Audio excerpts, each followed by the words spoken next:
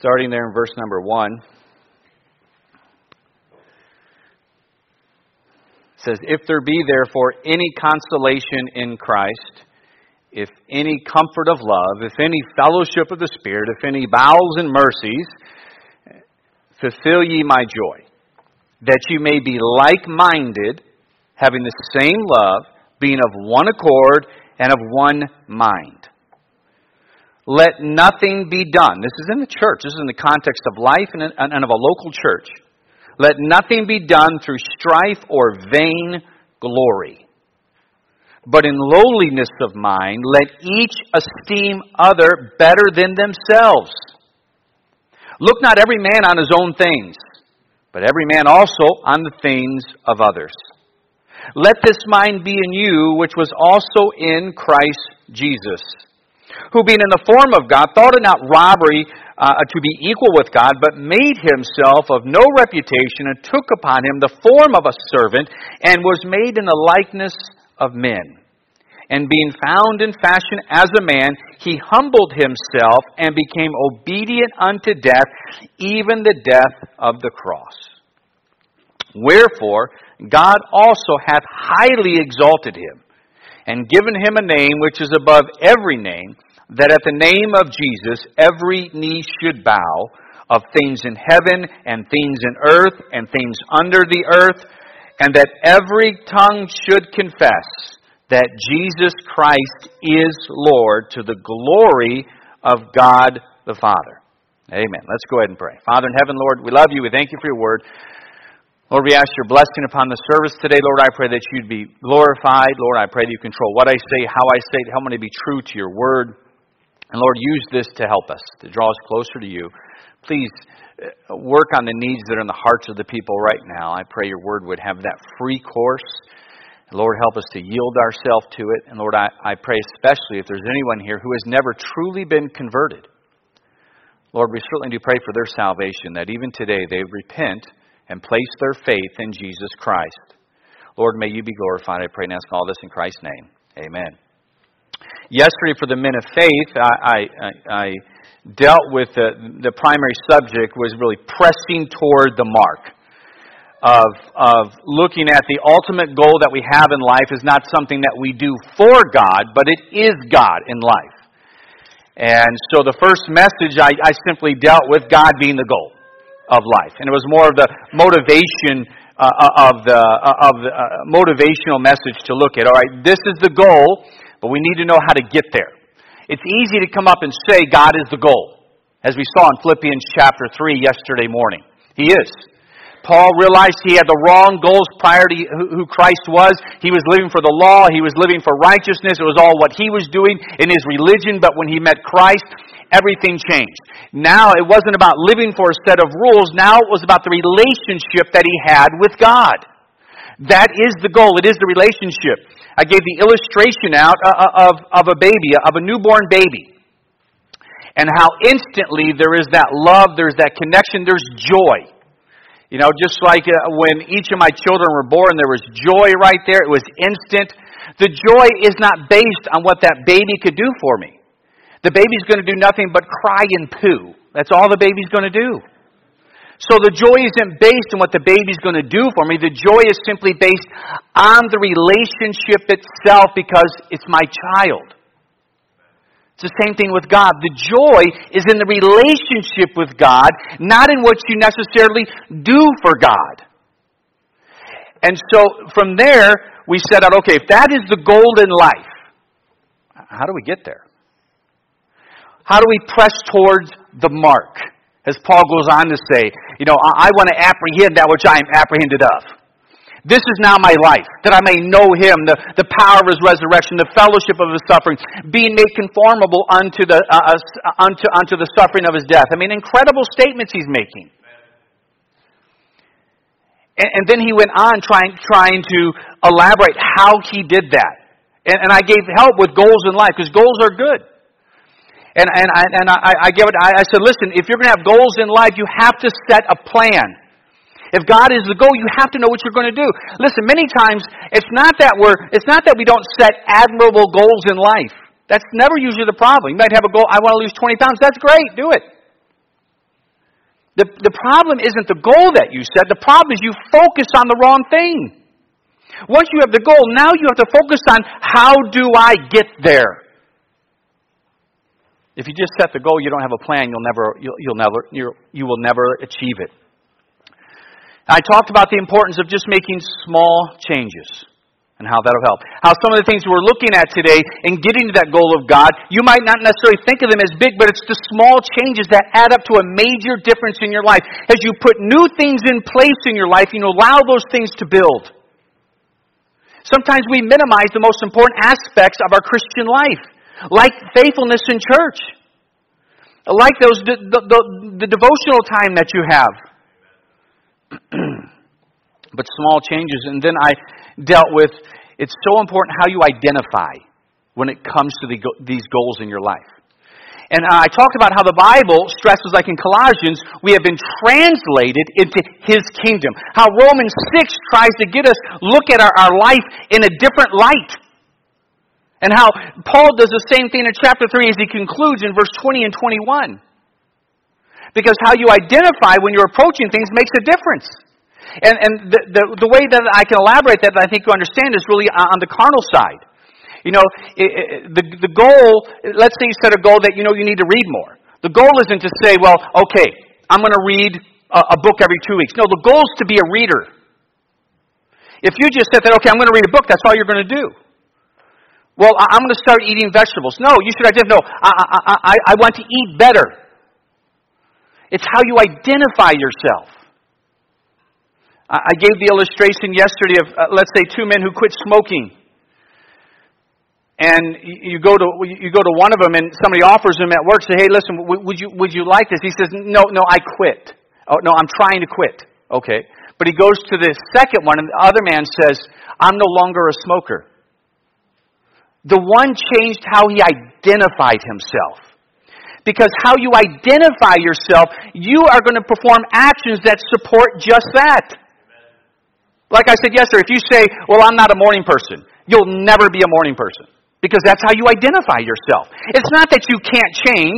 It's not that there's something about you that you can't actually be more active and use the mornings more wisely. That's not true.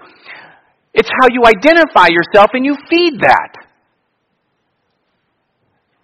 Again, the same thing, the goal might not be, well, I'm going to run a 5K. No, the goal should be, I'm going to be a runner. It's how you identify yourself. That is so true when we cross it over to the Christian life. Of seeing who you really are in Christ. Of knowing, listen, our citizenship was changed. And so we look at what Paul says. So what Paul said after, he said, I need to go after this. He said, so I forget those things which are behind. You have to forget past failures, past sins, past success. Pressing forward. You have to reach into those things that Paul talked about next that is right before you. The opportunities God gives you, don't ignore them. Put those things in place, regardless of how small you might think they are. Reach forward to what God's put before you. Then Paul dealt with, he told the church, and you better follow the right examples. Because he knew in their churches at Philippi, you're going to have those that simply are not the right example to follow. And the fact is, as we go towards our goals, we do need help. And he stressed, he stressed us and follow those who aren't about earthly things. But follow those who are examples where they understand, man, they're headed the right direction. They have a genuine desire for God. They don't have to be, spiritual giants, but they got to be heading the right direction.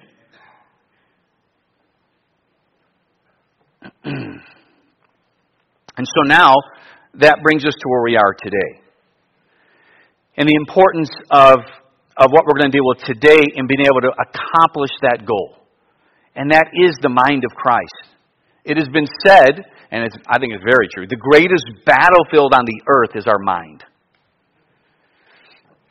Who controls your mind determines your actions. this chapter is the verses we read of this chapter are making the case of the importance of us having the mind of Christ. In a practical way, not in some mystical way. I mean, so often, what's the word I'm looking for?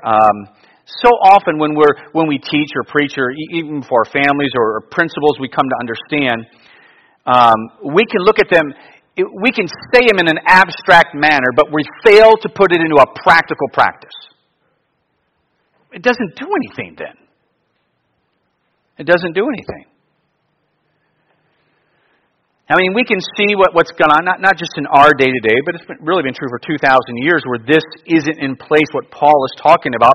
Paul was dealing with churches. The church at Philippi was one of his strongest churches. But he was dealing with churches like at Corinth that were just a complete wreck. They had great numbers, but they were a disaster. Everything there was basically carnal, and he knew it. He had the church like at Galatia, which had to scare him to his core because the churches in Galatia actually changed what the gospel message is. They left the truth of the gospel just like that. They attached something to it. Oh, nobody does that today, do they? That's sarcasm. Everybody looks so serious out there today. Am I talking too strong? Everybody's just like staring at me like that.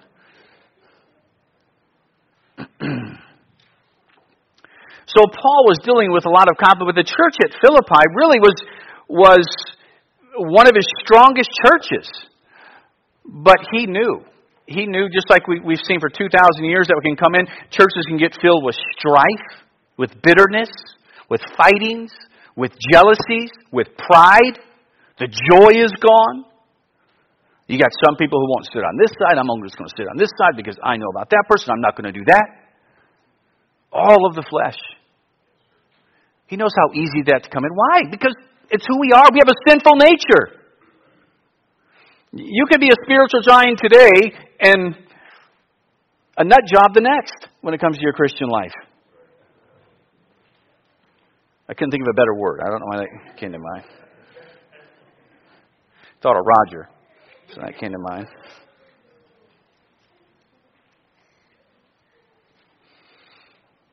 Having the mind of Christ is going to be essential if we're going to accomplish our goal of God.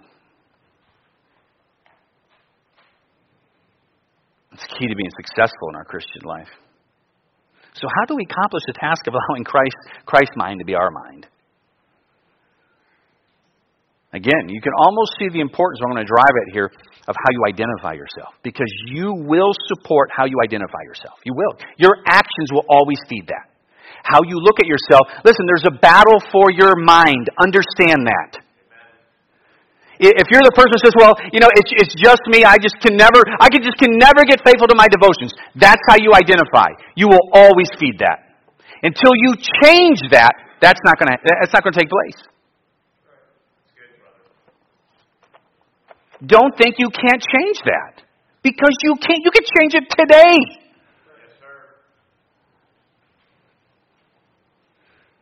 Yes, sir. The simple truth of Philippians chapter 2 can help our families. It can help our church. It can help us accomplish the goal. So let's dive into this. 3 things we're going to look at here. We're going to consider, I just want to start off by just dwelling upon the mind of Christ, what it is. What are we dealing with here in this text? So that it isn't so mystical to us, but we can see understanding what he's dealing with here. And then we need to see what Paul is bringing out here, how it helps, how it's going to help you reach that goal, the benefits of this thing, and then how to put it in place. So let's start off this message, though, by considering the mind of Christ. Look at 5 through 8 again. Verses 5 through 8. Let's jump there.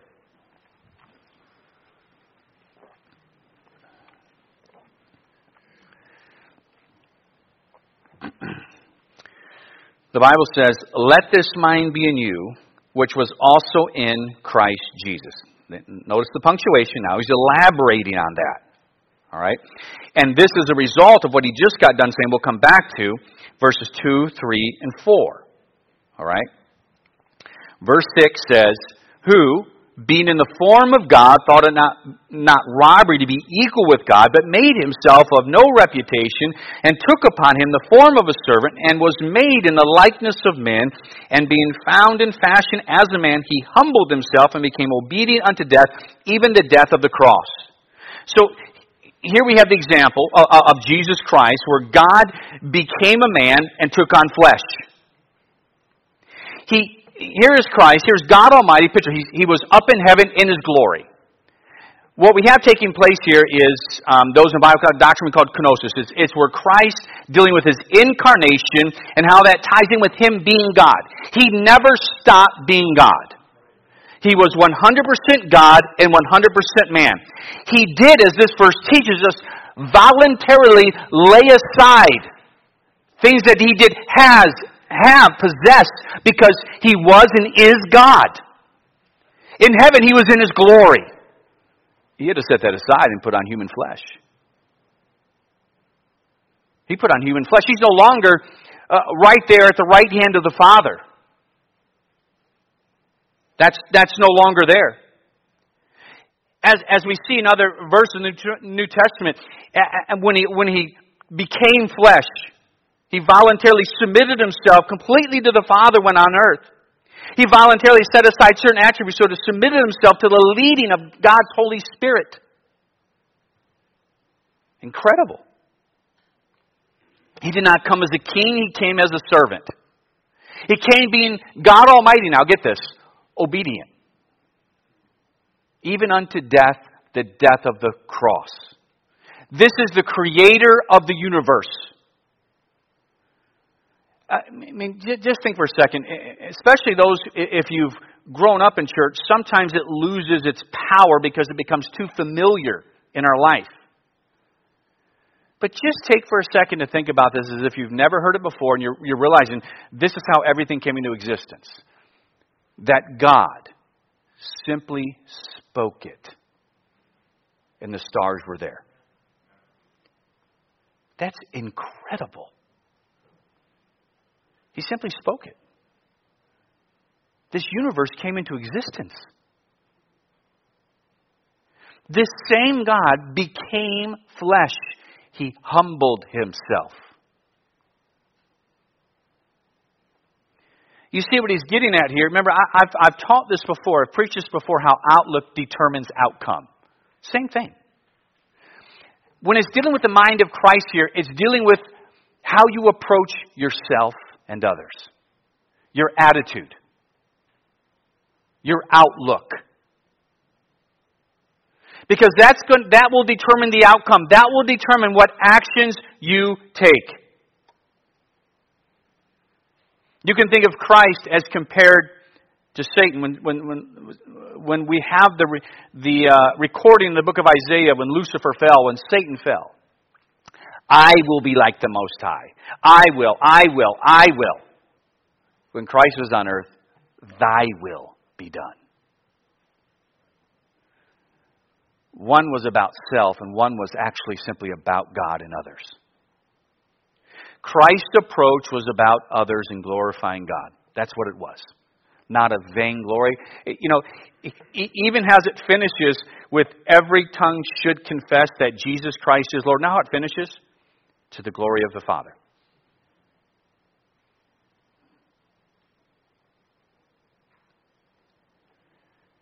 This is God Almighty, the holy, righteous God, perfect in every aspect, the creator of the universe, who became flesh, who humbled Himself. This humbling of Himself was for others. It's for us. We are instructed to have this approach, this mind, this kind of thinking. Of course, without it, you will never serve God as you should. It'll be of strife. It'll be of vainglory. Life will be about you.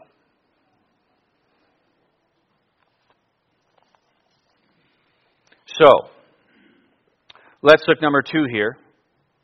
Coming back up a little bit earlier into this text, at what the mind of Christ brings. How it's going to help us when we have this same approach as Christ. Verse 2, we learn this. It brings unity. Fulfill ye my joy that you may be like-minded. The denominator for that like-mindedness is the mind of Christ. Having the same love, being of one accord, of one mind. This will bring unity. This will bring that one accord. There's a like-mindedness.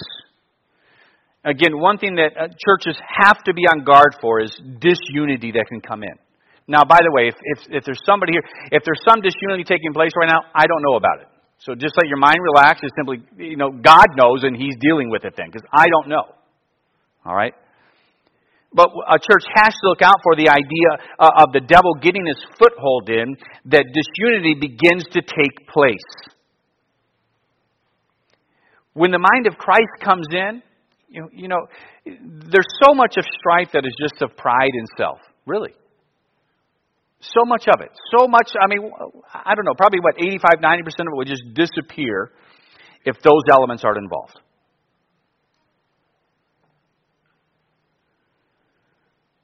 We saw it in the book of Acts in chapter 4, before we got into chapter 5, in verses 32 and 33, when it's dealing with the explosion of the church. Note it stresses unity, being of the same mind. Ephesians chapter 4, we're not going to turn there for time's sake. It stresses endeavor to keep unity.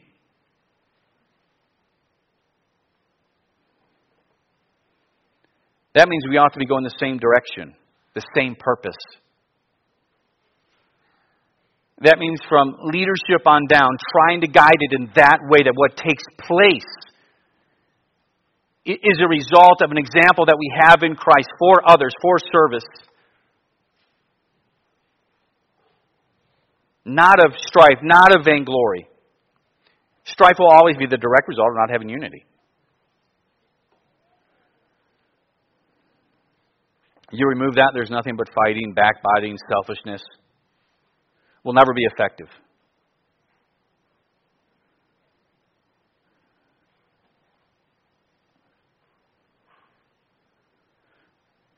And Satan will certainly use a lack of unity to keep us from ever being truly effective for the cause of Christ. So without it, we know there's going to be division, there's going to be strife, or we'll spend more time fighting than we will praying. We'll spend more time arguing than we will actually soul winning. We'll spend more time praying or looking out for ourselves than we'll about glorifying God. Our approach to church will be about self. But it not only does that, look what it does in verse 3 for us. So it'll help when we are striving together for the mind of Christ, this approach, this attitude, which we all can do, it's going to help us to be of one accord. But it also solves the problem we see in verse 3. Let nothing be done through strife or vainglory. So as we're trying to accomplish our goal, it eliminates killers to us accomplishing that goal. Let nothing be done through strife or vainglory, but in lowliness of mind, let each esteem other better than themselves. This is just the opposite of what we are taught, culturally speaking, in the Western culture. We are taught the opposite of this. We're grown up with a worldly philosophy that it's about you. Make your name. Find your voice. It's all about you. Well, the Lord says, wait, you're not understanding. It's about humility. It's about esteeming others better than self. Yeah, but then I'll just get taken advantage of. I got news for you. If you'll walk humbly with God according to James chapter 4, He'll lift you up. Moses was meek. David was out tending his sheep, wasn't looking for a position. If we would just trust God and actually believe Proverbs 3, 5, and 6, just make it about Him and not you. Trust Him. You would say, well, nobody will know my name. Let's be honest. Our name doesn't matter. It doesn't. And besides, I do believe those that have humbly and served God without a name, I think we're going to be amazed at what God does in heaven. So what verse 3 is telling us, where it helps us, is it allows our work as a church to be pure. Pure works. Without strife, without vainglory. Look Look what it says. Let nothing be done through strife or vain glory. Notice the punctuation, but in lowliness of mind, dealing with the mind of Christ, or the approach of Christ when He came to the earth. Let each esteem other better than themselves. This helps keep our works pure, with the right motivation. Many times what's done in the name of the Lord is simply a result of pride, a result of strife. My bus is better than your bus. I'm going to work so hard this week because my bus is so much better. I have to talk to Josiah about that all the time. Have you seen his dad? I mean, come on.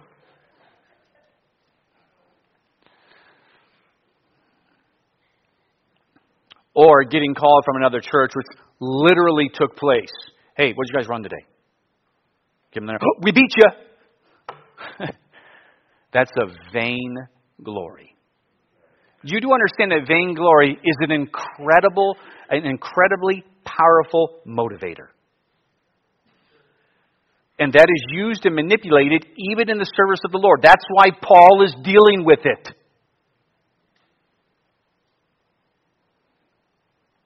We are to serve God out of principle, out of truth, because He's God, not to prove to someone, I'm better than you. Look at me. Look how bad they are. But look how good I am.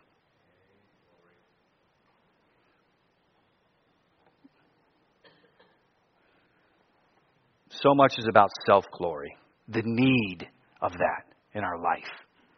Instead of trying to relinquish that, so just let my life be about God. So when the mind of Christ, that approach, that attitude begins to take hold, you're no longer working for vainglory.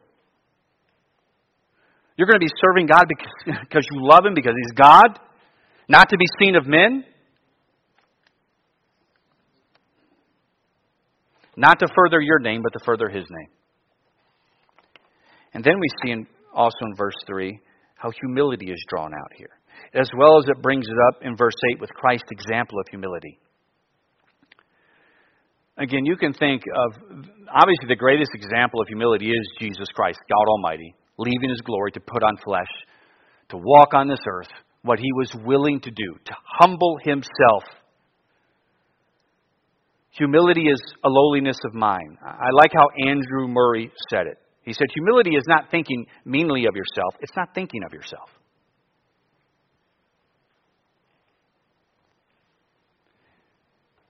It's seeing really how unworthy we are to be called the sons of God. It's understanding that, like everybody else, I needed grace. I needed unmerited favor from God. We forget that. Let me rephrase that. Some people might question that we forget that. We don't necessarily forget that when it comes to our salvation. We forget that when we approach others who aren't at the same place we are. That we needed the grace of God too. We sang the psalm this morning, Micah 6:8. What is required of thee, O man? To walk humbly with thy God.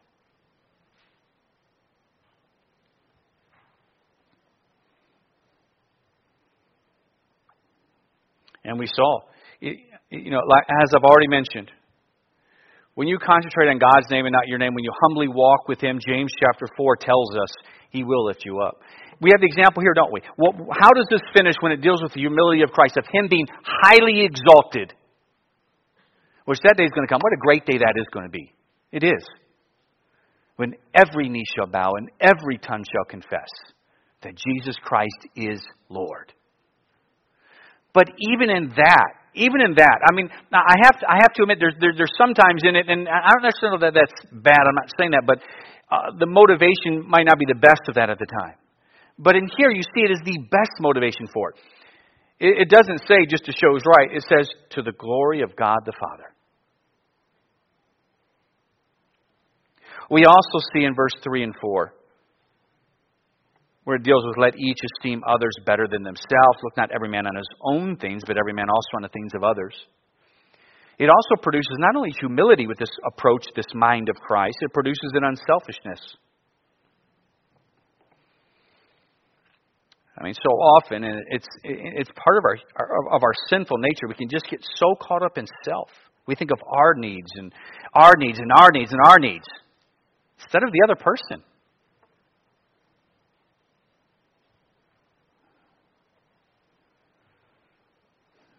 Selfishness is such a common sin in our life, and it's a root sin that feeds other sins. You can see it in our actions constantly. I cannot believe he sat in my spot in that pew. I have sat there for 20 years and they know it. That happened today, so I'm dealing with that. No, it's not.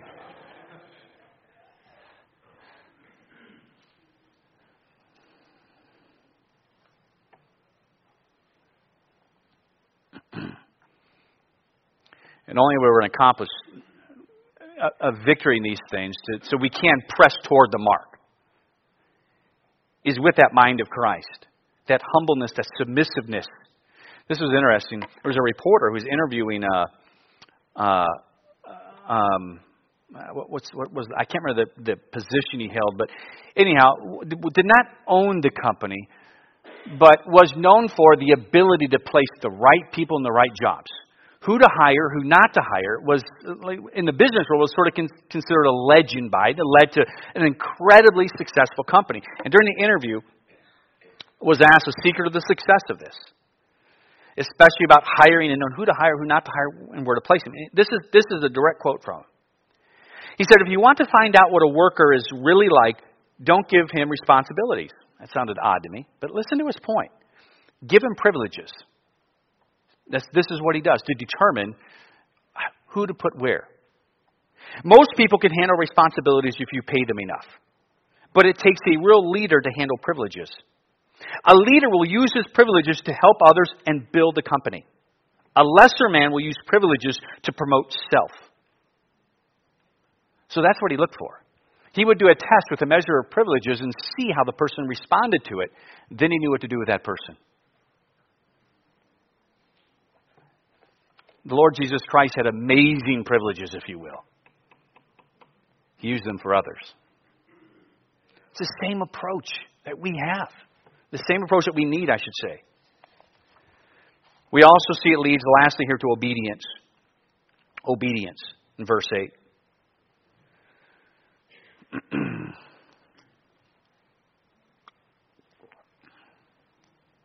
Jesus being obedient even to the death of the cross. Many times it's easy to be obedient when there's no real challenges to the obedience. It is. Let's face it. When there's no real challenges to the obedience in life, it's pretty easy.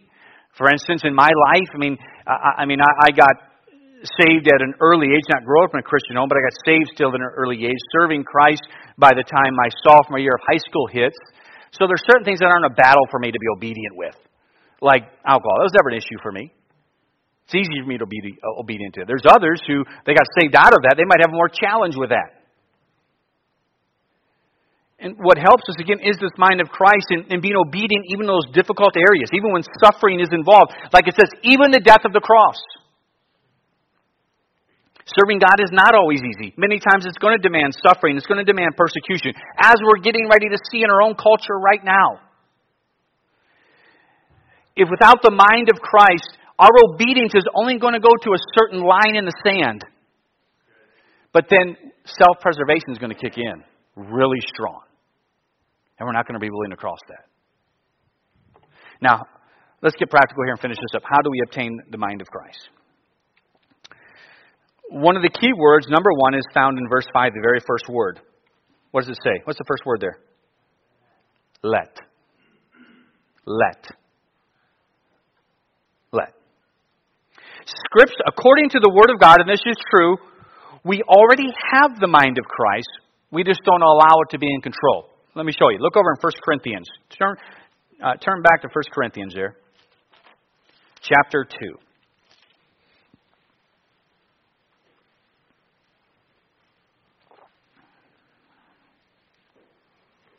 This was a church that was not allowing the mind of Christ to control, full of carnality. Look at verse 16. For who hath known the mind of the Lord, that he may instruct him? Look at the next sentence. But we have the mind of Christ.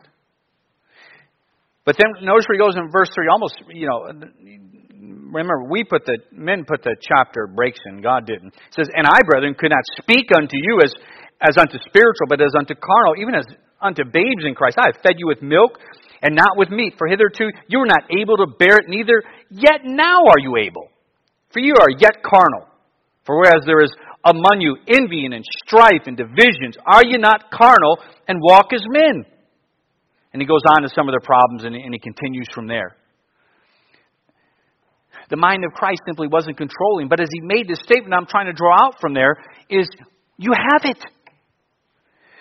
There has to come a place of allowing it, of that submission to it, of making that choice.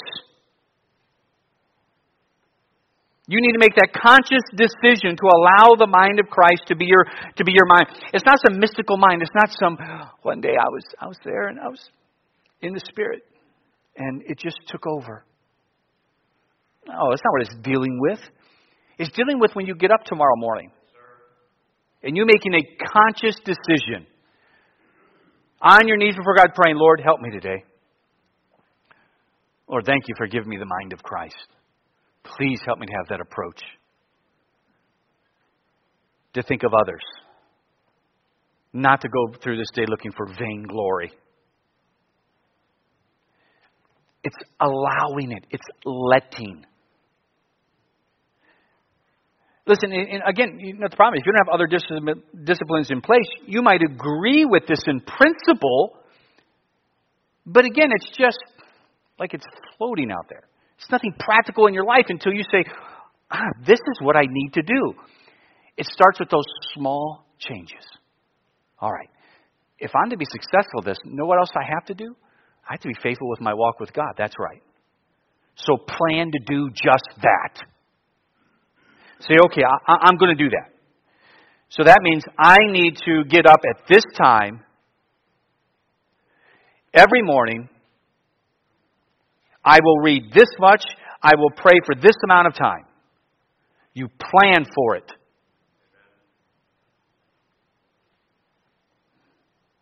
You can begin to put the things in place that allow for changes in your life. Not only do we need to let, especially, it's been true, it's not this true nowadays, but it's the culture I live in. It just seems more true today. Look at Romans chapter 12.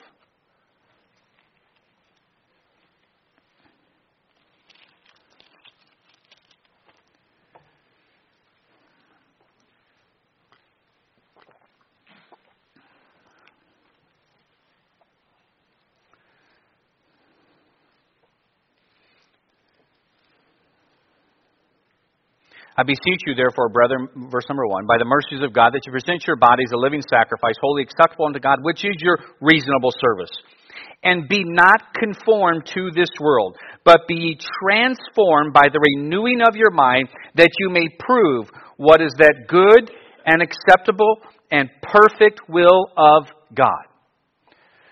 There needs to be the allowing of this approach to take place.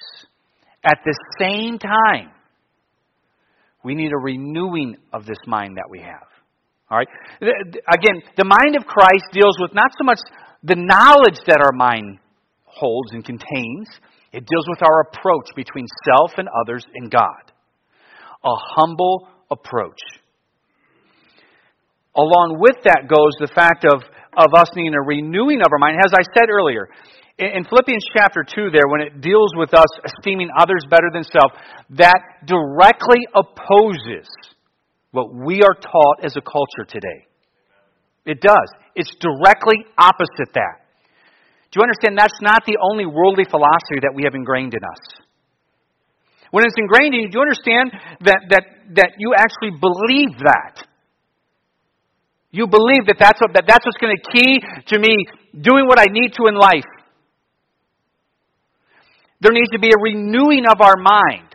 that's not conformed to this world. The scary thing is this. Please don't disregard this. So many people just dismiss this. We are seeing a genuine, frightening change in multitudes of churches that, to my knowledge, I don't know that we've seen take place in 1,500 years. There was another time when Constantine where we had something similar take place. We are seeing churches literally conforming to the world. That's a truth. That's really happening. That's true, not a truth. I think that's how I should say that. That's true.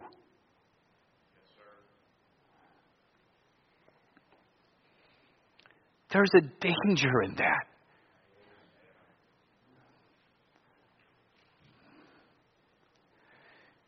And we could break it down. It doesn't matter who we all have the same sinful nature.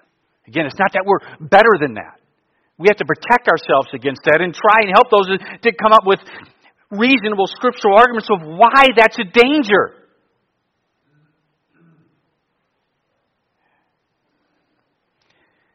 I brought this up a couple years ago in a series I did, and the main principle I was trying to bring out in that one series was this point.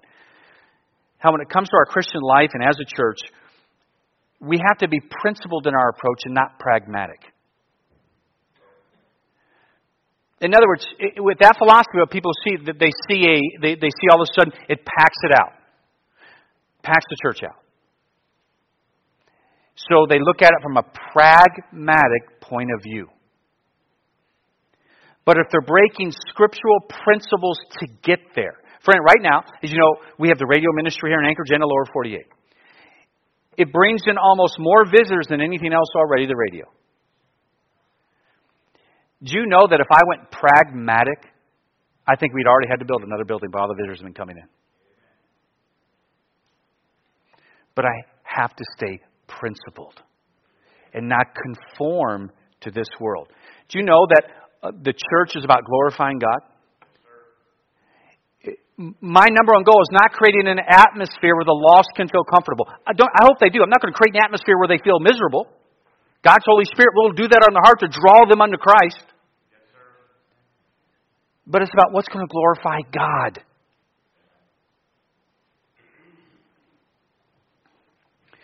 So we have philosophies that have come into place where we need a genuine renewing of our mind. And God certainly desires to do that for us, and He will. And that does matter of getting into genuine biblical principles. Well, how do I do that? Well, that's why we have the church, Ephesians chapter 4. It is. To come in, learn of truth, begin to grow. Oh, I see that. Now, I see what God's teaching here. I need that. You begin to grow.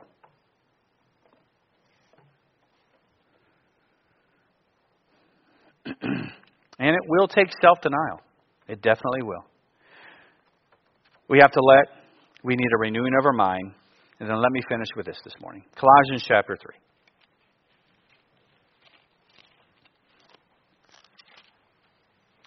This will feed the renewing of our mind. But this is its own. I'm making this at its own, but I could have almost made it a sub-point to the second one. We have to allow it, that approach. That's a conscious decision of denying self.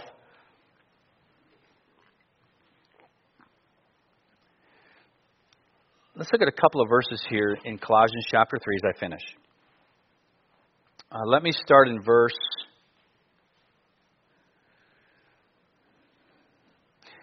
I'm going to back up and read a few more verses here as I'm looking at this right now. Let me start in verse 12, because I think verse 12 you can see some of the things that I've already dealt with in relation to the importance of the mind of Christ and what it does for us. Look at verse 12. Put on, therefore, as the elect of God, holy and beloved bowels of mercy, kindness, humbleness of mind, meekness, long-suffering, forbearing one another, and forgiving one another. If any man have a quarrel against any, even as Christ forgave you, so also do ye. And above all these things, put on charity, which is the bond of perfectness. Now get this. Where he goes down 15 and 16. And let the peace of God rule in your hearts, to the which also ye are called in one body, and be ye thankful. let the word of Christ dwell in you richly, in all wisdom, teaching and admonishing one another in psalms and hymns and spiritual songs, singing with grace in your hearts to the Lord. Let me stop there. I think one of the keys is allowing, as we see where he's going with that, as Paul is giving the instruction to this church. Remember, the church at Colossae is one of the first churches that had the rise of Gnosticism taking place. We're going to get into it by the book of Acts when we're getting into this man of Simon in the book of Acts. I think it'll be a really big help. We're going to see how all that got started with Simon. He was a false convert that we see taking place in chapter 8. We're right into that now as we're going through the book of Acts. I haven't started with him yet, but that's where I'm at. And so the first two chapters of Colossians are very doctrinal, very theological. And they bring out great points like the preeminence of Christ. That's what they really stress. Then in the next two chapters, as he finishes, he goes, okay, how should this doctrine, these teachings change us? And he gives us this instruction as he's going through. He then be risen to Christ, seek those things which are above. In other words, if all this is true, as he finished chapter 2, this is how it should affect us. He's going through there and the importance of how we deal with relations with each other, obviously dealing with the point of humbleness, putting others before self. Probably one of the keys for all this, especially when it comes to our mind, is verse 16. Let the word of Christ dwell in you richly in all wisdom. Letting God's word dwell in you richly in all wisdom. Not just having a basic knowledge of Scripture, but letting it dwell in you richly. Richly. You know, when you have your reading, you know, take a verse with you or a thought from that day. Think about it. Maybe write it on a little card and just keep it with you and look at it from time to time. Let it dwell in you richly. I believe that is one of the keys to having that mind of Christ. Listen, if we're going to be effective, we need the mind of Christ. If we're going to be able to reach our goal of God, it's essential. And again, it deals with an approach, an attitude. Where Christ, who, God Almighty, willing to put on this flesh, to become a man, to set aside voluntarily, aspects that he had enjoyed for an eternity of who he was and is.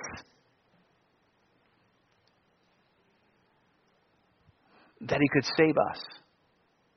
Willing to suffer, willing to die, even the death of the cross. And Paul's putting that in perspective of not teaching on salvation, of teaching how we deal with each other. That we would have an approach like the mind of Christ. Lord, help me to esteem others better than self. Lord, help me to walk humbly before you. Just striving to truly serve you and glorify you. From there you get all those benefits. The unity comes into play. The pure works, pure motivations for what you're doing hit.